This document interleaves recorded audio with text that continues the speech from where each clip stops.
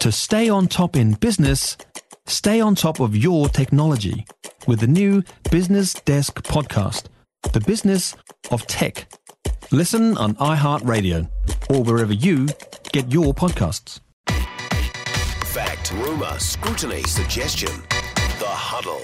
On The Huddle with me this evening, David Farrar, Kiwi blog and courier pollster, and also Ali Jones of Red PR. How are you two? Hi, guys.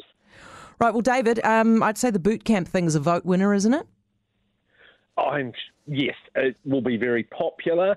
It has to work, of course, but people look at what's happening. They're looking at ram raids. They might not be certain that these will work, but they're saying, let's give it a try because the status quo is totally failing.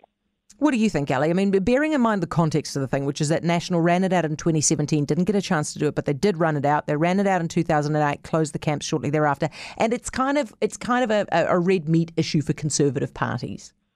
Yeah, well, I think it's a bold plan, and I do think it is going to be an election winner. But what concerns me is I still don't think it's dealing with the problem which starts before these kids are born. You know, what's the saying? Show me the boy at 3 and I'll show you the man. And girl too, I guess, these days. So the cycle of dysfunction's got to be nipped in the bud at birth. And I don't know whether you're aware of the Roper report from the 80s, the late 80s, I think. The hand that rocks the cradle rules the world. And this report identified that. And I don't understand why we keep ignoring, breaking the cycle of dysfunction is the key. And we reap what we sow. So look, what happens when you put the worst kids all together in one place? That's a tinderbox, isn't it? I don't know, David. I suppose, there's the potential for it, but at least they're only of the same age, kind of egging each other on potentially, rather than the grown-ups in the prisons, right?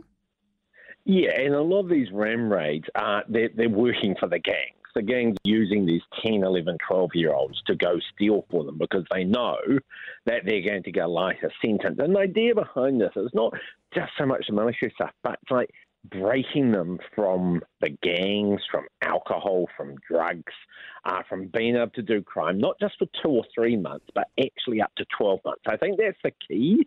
If you just think a 2-month course will do the job, of course it won't. But actually a year, I think, is a decent period of time where for some of them, certainly not all, it may actually make that difference, that they see there's a better way to go.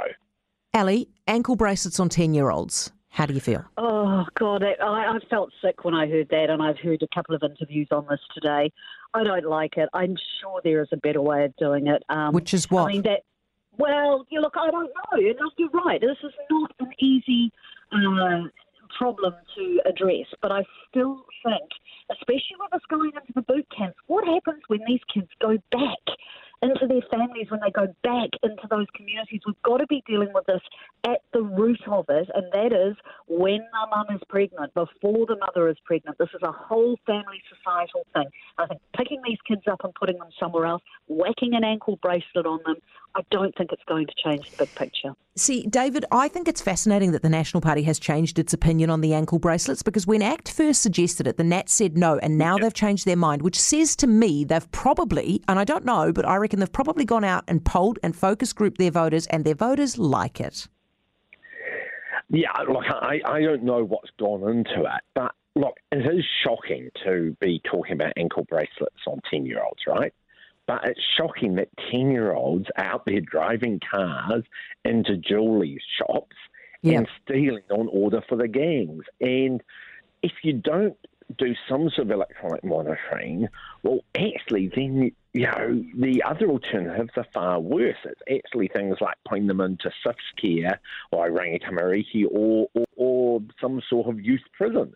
And so if you can actually avoid that, for the hardcore recidivists with electronic monitoring, well, that's actually better than the more coercive one. Right, you're back with The Huddle, David Farrar and Ali Jones. So, Ali, we have the situation now where Phil Twyford's hired a mediator to sort out Christchurch City Council because they refused to pass the housing intensification bill. Do you think a mediator is going to sort this? Oh, I think it's going to go a long way to sort it. I think it's a good start. John Hardy is who's been appointed as mediator. Now, he's a good, smart and reasonable man. I've worked with him before around the earthquake resolution service and issues.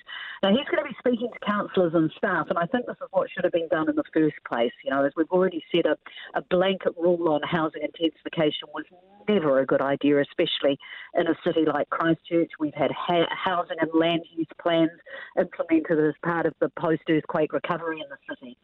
So, you know, this new council's not going to back down. I think this is a really good positive step. David, a mediator is a weird thing to appoint, isn't it? I mean, you're the government. You can write laws. You're talking to people who also write bylaws. So why do you need a mediator? Between yourselves, you could surely sort this out. No, well, you can't. Sorry, David. No, you don't. Well, they can, but it's not the best option. The best option is to try and get some sort of resolution to it. Having said that, I doubt the government changing the law that got passed through Parliament is going to happen. And, you know, maybe there is some middle way there. But ultimately, of course, the law's already been passed. If the council puts out a district plan that doesn't comply, the courts are just simply going to strike it down, because you can't have a district plan that doesn't comply with the law. And what it just means, if there's no compromise, is that there will be no operative plan for Christchurch, because whatever comes out is going to be found to be illegal. So, yes, let's try and do the compromise. Ali, why don't you think it can be done without a mediator? Because, well, I think the point that David made is spot on, is that you need someone who can act in between these two groups. It's clear that we're not at a position, or they're not at a position, the government and the city council, of agreement, and so they need someone in the middle to mediate. That's what the role is. But I think what's really important too is that John Hardy's actually going to sit down with councillors and with staff, and that's where the local knowledge and the expertise is. And I think that's where, as I said, it should have started in the first place, and okay. That's why we need the mediator. If we are in a position, though, David, where we accept that the government's not going to change the law, then what's the other outcome? Well, we have to wait and see. There may be wiggle room within the law. There might be you change what time you have to comply. Really, the job of mediator is to see if there is a compromise that can work for both sides. I wouldn't be overly optimistic about it, because they took such heat passing this law in the first place that if they make a change for Christchurch, then all the other councils are going to want to relitigate it too. But and if they don't make a change, then they're going to have a battle on their hands in election year, though. Yes, they will. Yeah, tough times. I think times. it's the qualifying matters, right? And I think this is the really important thing here. It's the qualifying matters that have already got a provision in the proposed law. And I think that's the area that there is, as you said, David, some wiggle room. Ali, are we okay with cycleways only having a lifetime of 4 years and then we rip them up again? Are we okay with that? No, we're not okay with that. Our cycleways in Christchurch, even the ones that are painted on, I mean, they're all starting to peel off now. I don't know how long they've been on, but no, I read that. I think that's absolutely ridiculous. What is the life of a road or a cycleway? There must be some best practice information on this somewhere. It's a very good question, actually. Maybe we'll find out from Wellington City Council when they join us after 6 o'clock and talk us through that. What about, David, are we okay with us just like responding to every little whim of cyclists? They didn't like driving through the puddles, so we had to rip it all up. Let's make them drive through the puddles, don't we? Well, no, look, if it's not fit for purpose, it's not fit for purpose, because of people. Oh, come on, David, it's puddles on a rainy day. Yeah, but no, like they're not meant to puddle. You can't blame the cyclists for this one. But can I go slight divergence here? In Johnsonville, I just got handed this petition where it turns out Johnsonville's so short of car parks, they want to remove 60 car parks for a cycleway.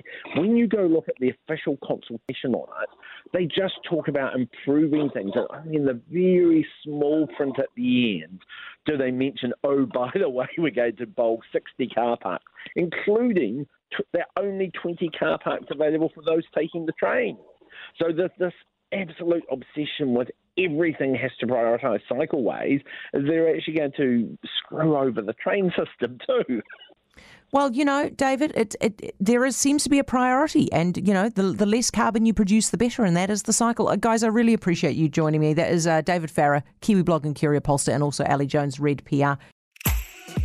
If you enjoyed this podcast, you will love our New Zealand Herald podcast, The Little Things, hosted by me, Francesca Rudkin, and my good friend Louise Airy. We focus on all the little things that you can do to make a positive impact on your life and to cut through the confusion from the health and wellness industry.